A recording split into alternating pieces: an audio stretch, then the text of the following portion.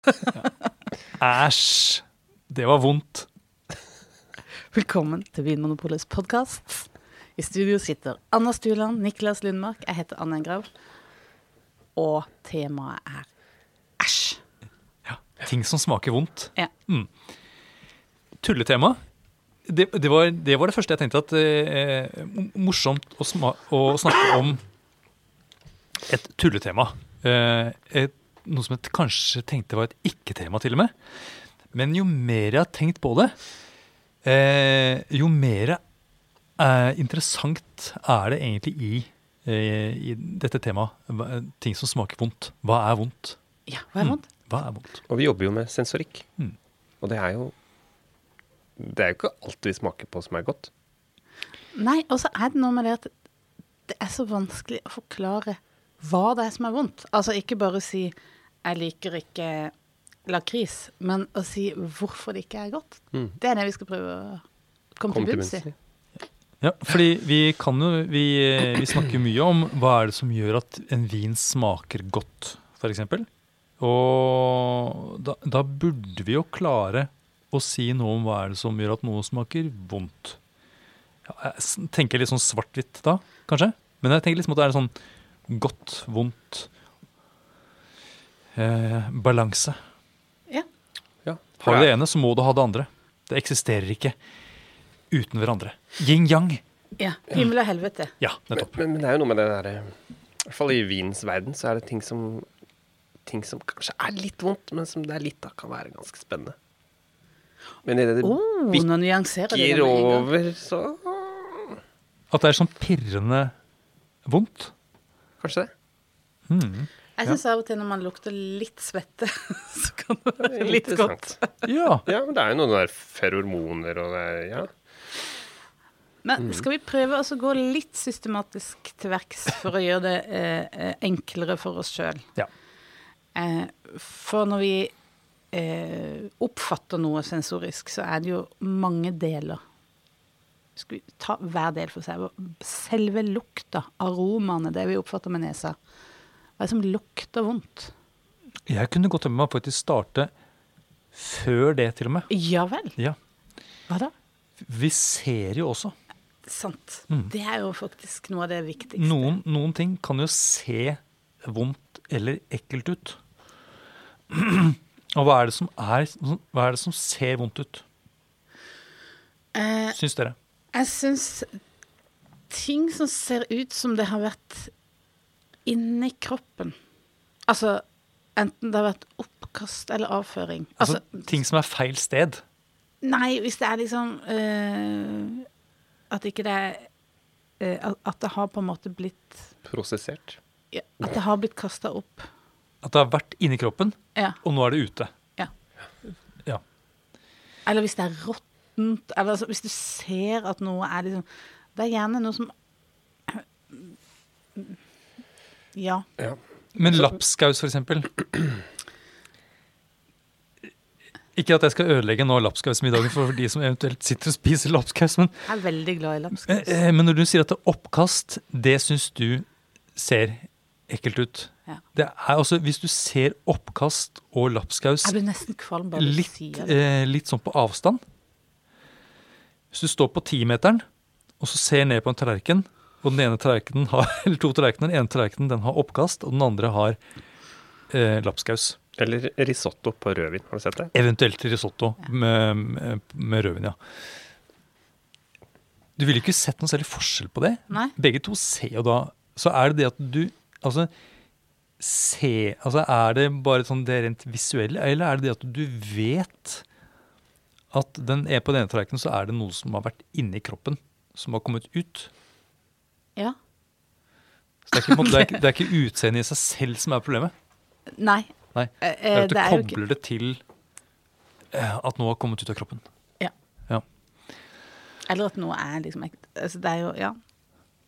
Ja, hva tenker dere? Mugg. Jo, men mugg, jeg synes mugg kan se fint ut. Jo, hvis det er på feil sted. Ja, mugg på en ost kan du friste veldig. Men brød, for eksempel, som er muggene. Skikkelig ekkelt. Ja. Altså igjen så handler det om at ting er feil sted. på en måte. Ja. Ja, kanskje. Jeg har jo sett for eksempel når man skal være litt sånn gøyal og servere sjokolademousse, og så serverer man det i en bleie. Ja, vær så snill. Ja, det har jeg hørt om. Vær så snill. Og det ser så ekkelt ut at jeg tror faktisk det hadde påvirket hvordan jeg hadde tenkt om den sjokolademoussen. Ja. Og enda verre, nå blir det så enkelt at ingen orker å høre på. Ja, jeg får høre. Det er sånne baby showers. Og at man lager sånn, at man lager sånne der fødekaker. Nei, fy faen. Man bruker morkaka? Nei, det kan man ikke ha man bruker et dokkehode, og så lager man en kake som om det er akkurat. Nei! Så det ser ut som babyen kommer ut. Kaka. Åh, Ja, det er også veldig ekkelt. Veldig glad jeg ikke blir invitert på. men jeg kjenner at jeg synes det er litt gøy også. Ja, det er jo det. Uansett, sånne ting Ja, ok. kan jo liksom... Men hvis vi da trekker det tilbake igjen I i vinens verden da, er det en vin eller noe sånn type ting som vi selger på Vinmonopolet som av og til kan ha utseende mot seg? Jeg vil si at det jeg har i hvert fall fått tilbakemeldinger på det, at de som er veldig uklare eller grumsete kan se ekkelt ut. Eller hvis det ligger noe sånn i bunnen, så får man litt piggene ute. Det tenker jeg også er en sånn, noe som mange tenker er et sånt faresignal. Her er det noe feil. Ting er feil sted. Og det er hvis det er mye bunnfaller, at vinen er skyet, for eksempel. At det ligger sånne små korn nedi som ser ut som glasskår, for eksempel. Ja. Det er jo ikke så bra. Nei. Men det bør ikke være noe gærent med vin for det. Nei, absolutt ikke. Og en annen ting som ikke ser så ålreit ut, er jo det når øl og noen ganger vin har det som man kaller for ropiness på fagspråket. Som er sånn at når du heller ut enten øl eller vin i glasset, så kommer det ut som sånn slim.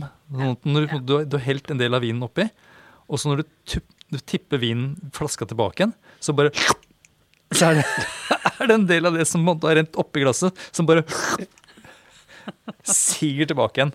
Litt sånn som snørr. Og det er bakterier som har vært i sving, da, som har liksom satt sammen noen sånne sukkermolekyler til litt lengre kjeder. Og det vil etter hvert gi seg at det blir borte, da. Som blir normal igjen? Det blir normal igjen, men det tar gjerne et halvt års tid. Det er jo egentlig fascinerende. Det er nesten som å få mandelen i grøten. Spesielt hvis man er nøtteallergiker. Ja. Og så synes jeg kanskje at når jeg ser sånne skikkelig stygge flasker, det gir meg litt faresignaler også. Da får du vondt i estetikken? Jeg får vondt i estetikken, men så tenker jeg at nå er det bare tøysete flaske så inneholder kanskje ikke så godt, men det der er noen unntak der, altså. Ja, derfor er det lurt med blindsmaking, altså, tenker jeg. Man skal ikke skue hunden på hårene, som det heter. Ja, så lukter det. Det kan jo bare bli eklere, dette. Ja, for når det gjelder lukt, så er det jo mye å ta av ekle ting. Det har du rett i. Ja. Det har du rett i. Men jeg vil si kanskje, altså hvis man går bort ifra helt åpenbart ekle lukter, så det du var inne på med mugg, jeg reagerer ikke så mye sånn når jeg ser mugg, for da styrer jeg bare unna.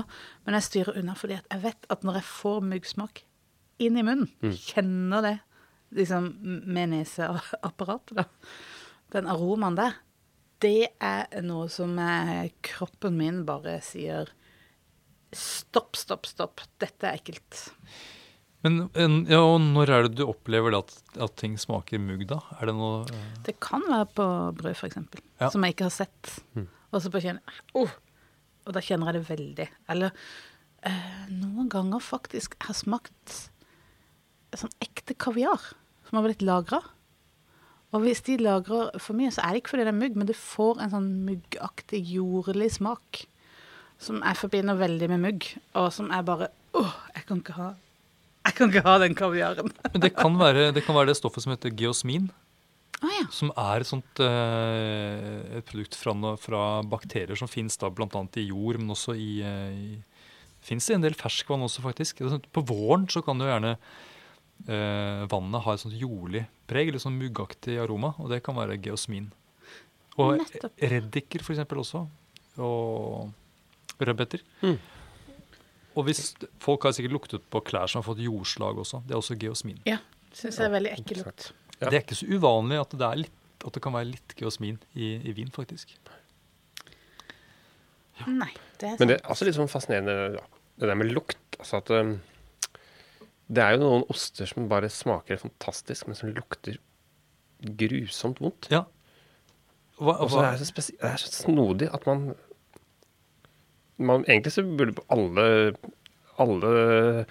apparater i kroppen bør bare si nei, det der bør man ikke spise. Og det gjør det jo hos noen. Hos noen gjør det. Barna mine for eksempel, de har i hvert fall ikke kommet helt over det. Dine barna som lever i en ostefamilie. I en osteverden. Nei, det er litt opp og ned, så jeg må si det. Jeg kan ikke si at jeg er helt fornøyd med utviklingen. Ja, hvilken ost er det som lukter verst? Jeg synes rødkitt Ja, de lukter ræva. Rett og slett. Ja, bokstavlig. Bokstavlig talt. Og en sånn blanding av litt sånn gulp og sur klut og jeg synes at rødkittost smaker det også. Det er en ost jeg har problemer med, faktisk. Men det er noen oster som ikke er rødkitt, men som kanskje allikevel er liksom myke. Spesielt de myke. Jeg synes kanskje de fastere er lettere og... Altså, det lukter mye, men jeg synes ikke de er så ekle, på en måte. Nei. I lukta. Men det er jo en del ting som lukter... Jeg sier det bare rett ut, bæsj.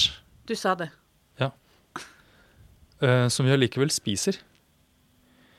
Kan du komme noe? Nei, jeg synes jo for eksempel at en del ost lukter bæsj. Ja. Kom på noen andre eksempler. Jeg synes, og det spiser man ikke da, men jeg synes jo noen ganger sigarer for eksempel lukter bæsj. Synes du det? Ja, det synes jeg faktisk. Så det lukter la oss jeg tar meg den friheten nå som snakker litt mer om feses. Du tenker på bæsj, ja. Ja. Og det er jo at det er noen stoffer faktisk i avføring som dukker opp i vin og i blomster, faktisk. Ja, så det er ikke bare en påstand. Det er blant annet et stoff som heter skatol, som gir for det her handler det om mengder. Hvis det er lite av det i en vin, for eksempel, så lukter det som lavendel og fiol. Ja. Blir det for mye, så lukter det bæsj. Akkurat. Og hvis dere går ned, nå er det for sent da, men neste vår, når det er mars, når marsfiolene kommer, da kan dere lukte litt, og da, hvis dere lukter på de fiolene litt på avstand, så lukter det fiol, men hvis dere får den fiolen helt opp i nesa, så kjenner jeg at det lukter noe som minner om hestepære. Ja. Ja. Men hestepære lukter ikke Jo, men bæsj. Nå utleverer jeg meg selv her, og jeg er jo altså jeg jobber jo med sensorikk, jeg er veldig interessert i lukt, og jeg har lagt merke til at altså det noen ganger så hva kommer det? Så kjenner jeg at det er hint av fiol når jeg har vært på do. Faktisk. Kan ikke du vise oss det neste gang? Nei, det så langt går jeg ikke. Men jeg kan sitte og prate om det. Det kan jeg. Ja, jeg tror det. Ja. Og det er jo veldig fascinerende. For et godt eksempel på dette her med konsentrasjon av en luktkomponent. Ja. Hvor mye det gjør egentlig. Ja, og så en annen ting som er interessant med dette med mengde, er jo at vi har forskjellige terskler for ulike stoffer. Ja.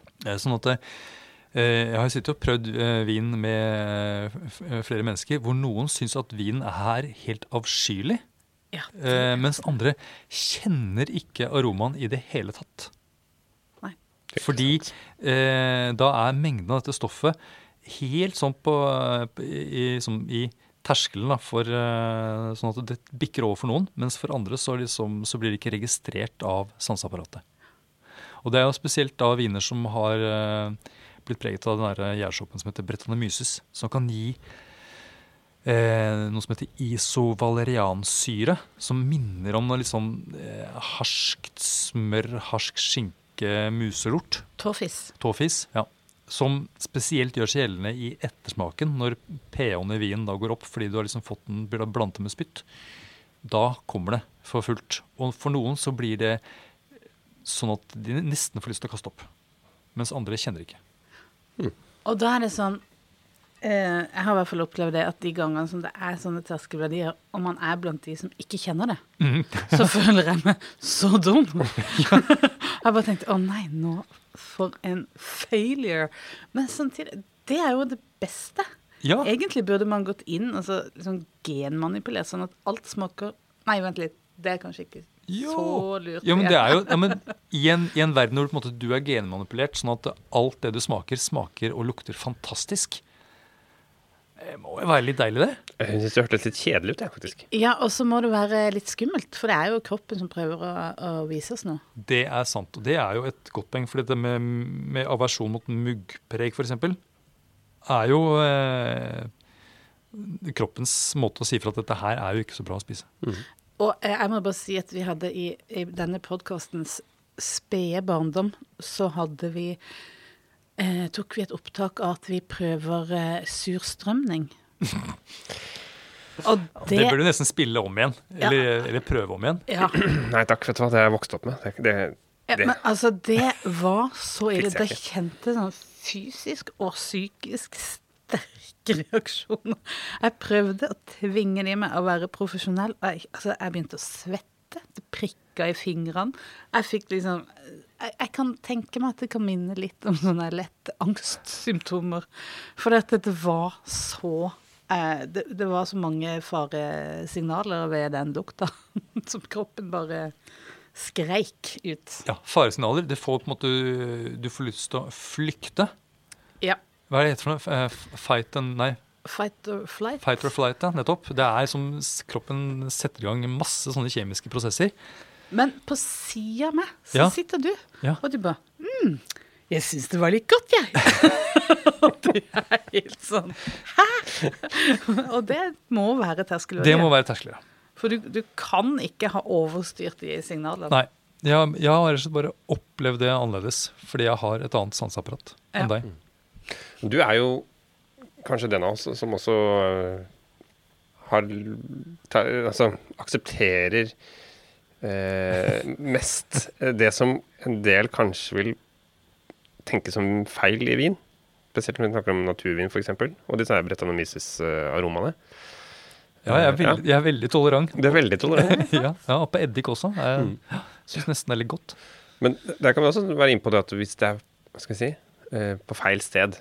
Noen har jo for eksempel sånn der aceton-neglelakkfjerner som en sånn knagg på enkelte viner, som en kvalitet på noen viner, men hadde fått det i en fin Pinot Noir fra Burgund, så hadde kanskje alarmklokkene begynt å ringe. Det sant. Og igjen handler det om at ting feil sted. Ja. Det et veldig godt poeng, Niklas. Og så det også noe som du sier, enig. Jeg tror kanskje Anders den kjent som mest åpne for nye smaker. Og annerledes. Det lukter jo fiol av Anders, så det kanskje ikke så rart.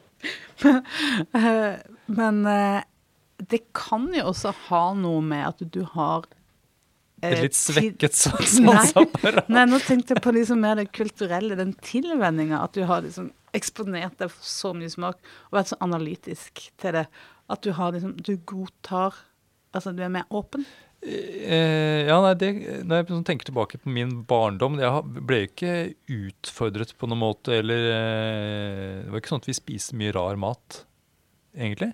Det var veldig tradisjonelt. Det var men det kan røkt kjøttpølse og sånn meksikansk gryte med frosne grønnsaker og annet.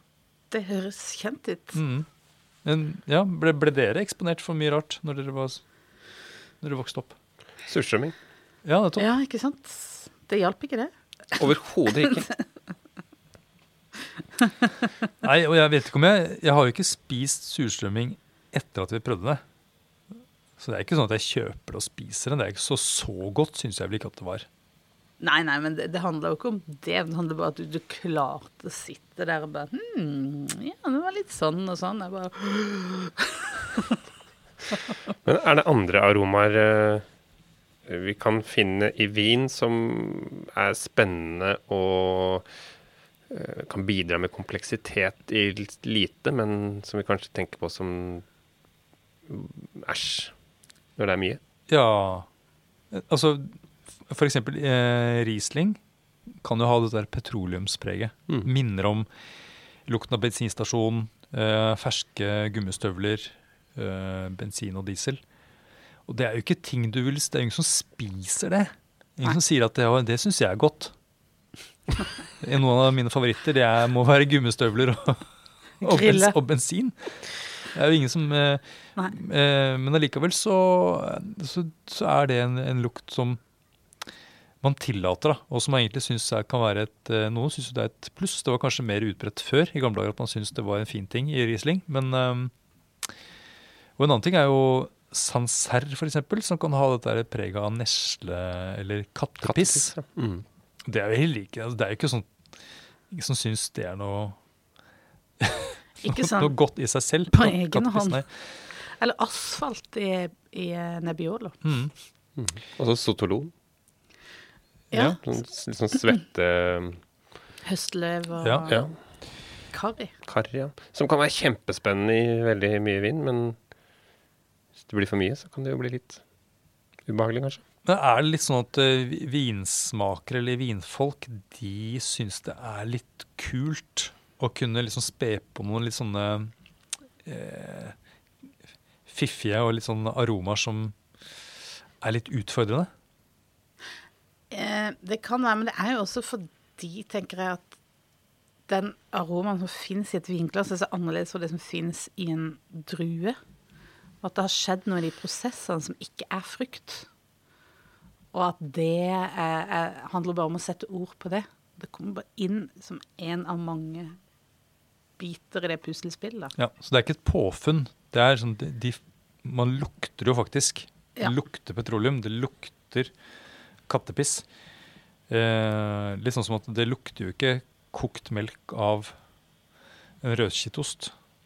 Det lukter faktisk litt sånn fuktig kuruke.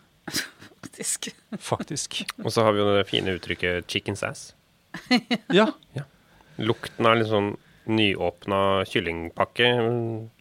Ja, det er jo heller ikke noe som er veldig sånn tiltalende, kanskje. Og som er litt sånn, kan dukke opp i vin som er reduktiv, blant annet. Ja, blant annet. Men la oss gå videre til smak.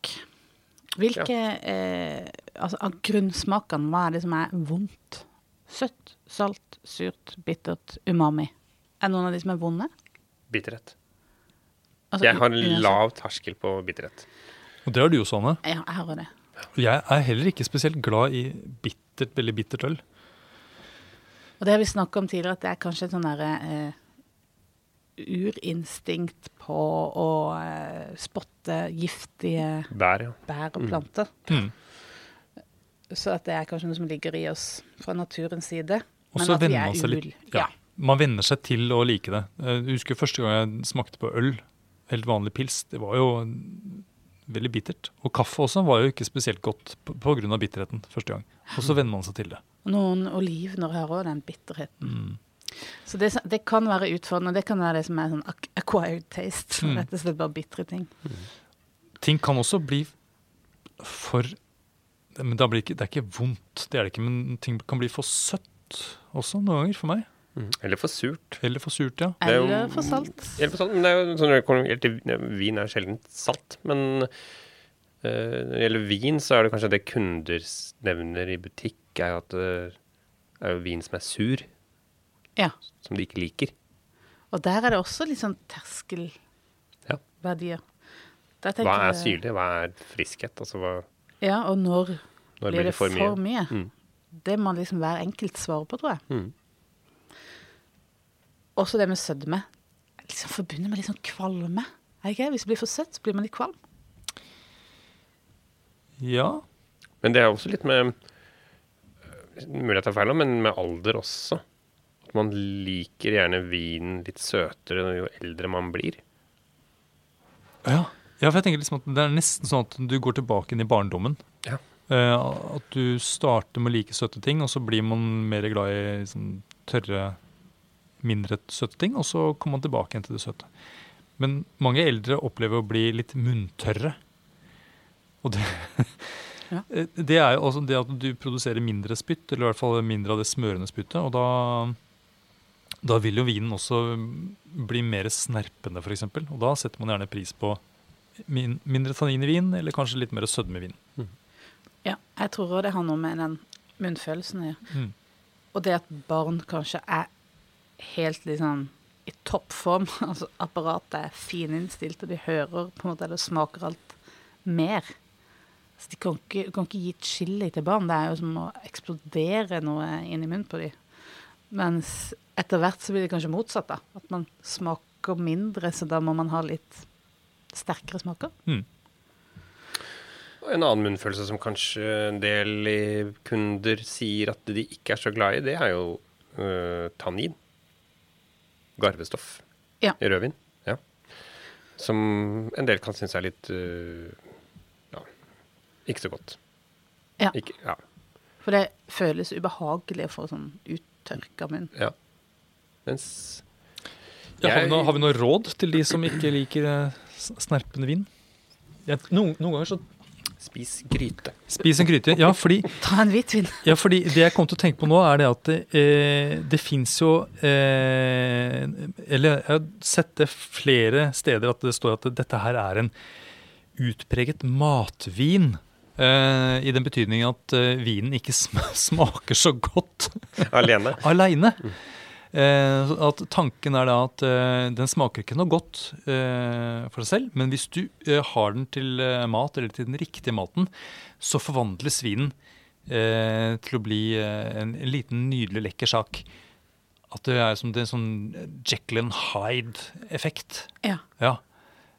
Og jeg må innrømme at det har jeg tror jeg aldri har opplevd det egentlig. At det blir en til annen fulle vin. at vinen virkelig endrer seg til å bli mye bedre i møte med mat. Har dere opplevd noe sånt? Nei, ikke annet enn at du kan dempe noen ting, altså spesielt av tannin. At det er det som har endret vinen mest. At det har vært veldig, veldig snerpete. Men så får du det sammen med mat, så da har liksom munnen endret seg litt, kanskje, sånn at vinen oppfattes mindre snerpende. Det er det eneste sånn som har gjort at endret vinen sånn dramatisk. Men det har jeg opplevd. Det har du jo opplevd. Ja, jeg har også opplevd at enten vinen kan virke mindre snerpende, eller mer snerpende. Ja. Det er gjerne det som går igjen som en sånn ting som endrer seg. Også at noen ganger at fruktigheten i vinen blir som regel dempet i møte med mat. Det er veldig sjelden at du opplever at vinen blir tydeligere. Veldig sjeldent. Kanskje aldri. Så da tenker jeg at hvis du ikke liker vinen, og det er jo et sånt generelt råd også når det gjelder mat og drikke, er at hvis du ikke liker vinen i seg selv, så er det jo ganske liten sjanse for at du synes vinen er god til maten. Kan jeg driste meg til å si det? Det synes jeg du står trygt i å si. Ja, ellers er det munnfølelser. Jeg tenker også på bobler. Noen som oppfatter bobler veldig sånn brusende og svære. Kanskje mest i øl, for de er kanskje mest voldsomme der. Eller for noen også musserende, og at man synes derfor det er bedre med perlende viner. Men det er jo ikke sånn at det er vondt. Nei. Det er mer sånn, hva er det man foretrekker? Men det er jo ikke sånn, æsj. Æsj, det bobler i vin. Nei, det er vel sjelden at det skjer. Ja, nei, jeg synes det er morsommere å prate om aroma i en sånn æsj-bæsj-sammenheng. Munnfølelse, der tenker jeg at der er det ok, noe er liksom mindre behagelig på en måte, men man kan komme over det, og det gjør liksom ikke så stor utslag. Det er liksom det spennende. Ja. Jeg kan komme med et annet eksempel også, som litt æsj. Da er jeg nødt til å sette meg litt nærmere deg, Anders. Ikke sitter så nærme Anne. Jeg vil ikke fornærme deg, Anne, men det noen ganger man kan drikke ting som kanskje veldig uvant, og som har noen aromaer, og kanskje også en munnfølelse som veldig annerledes enn det vi vant til når vi smaker øl og vin og sånne type ting, og det jo sake. Nå føler du tråkker meg på tæren. Ja, siden du liksom sakeeksperten. Men det må skal jeg ærlig på selv, at det også noe som jeg har tillært meg å sette mer og mer pris på jo mer og mer jeg smaker det. Men det noe sånn emment og rart med sake. Så her handler det om kanskje en sånn type forventning til, altså du liker vin, du har liksom lært å sette pris på vin, og det det litt de egenskapene du forventer i en drikk, og så får du sake som da mangler denne friskheten som regel, har en litt sånn fet munnfølelse, har mer av en sånn umami-preg enn en kanskje tydelig fruktighet, sånn som vin har. Det jo, så det utfordrende her kanskje det at det uventet. Ja, det litt sånn som når man tror man drikker Solo, og så får man cola. Ja! Som bare sånn, ja! Og det noen av, det kanskje den æsjeste opplevelsene jeg var borti. Det var, når jeg var liten, så trodde jeg at det sto en sånt litermål med sjokoladepudding i kjøleskapet. Og det viste at det var da brun saus. Kald brun saus. Og det å stjele til seg en sånn skje med den sjokoladepuddingen, og forvente den gode sjokoladepuddingsmaken, og så var det da brun saus, det var ordentlig vondt. Mye vondere enn det den brune sausen egentlig var. Ja. Ja, helt klart. Jeg har en drøm, og det å spise, eller få smake noe av det ekleste, tror jeg, som finnes i osteverden. Ja, det gjør du vel. Ja.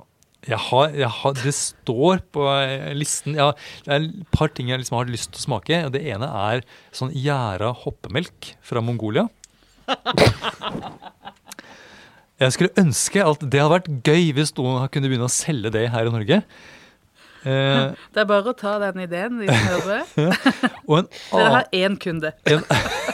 En annen ting jeg kunne til meg ha prøvd å spise, i hvert fall en bitte liten bit, det den der sardinske osten, som heter, hva heter den?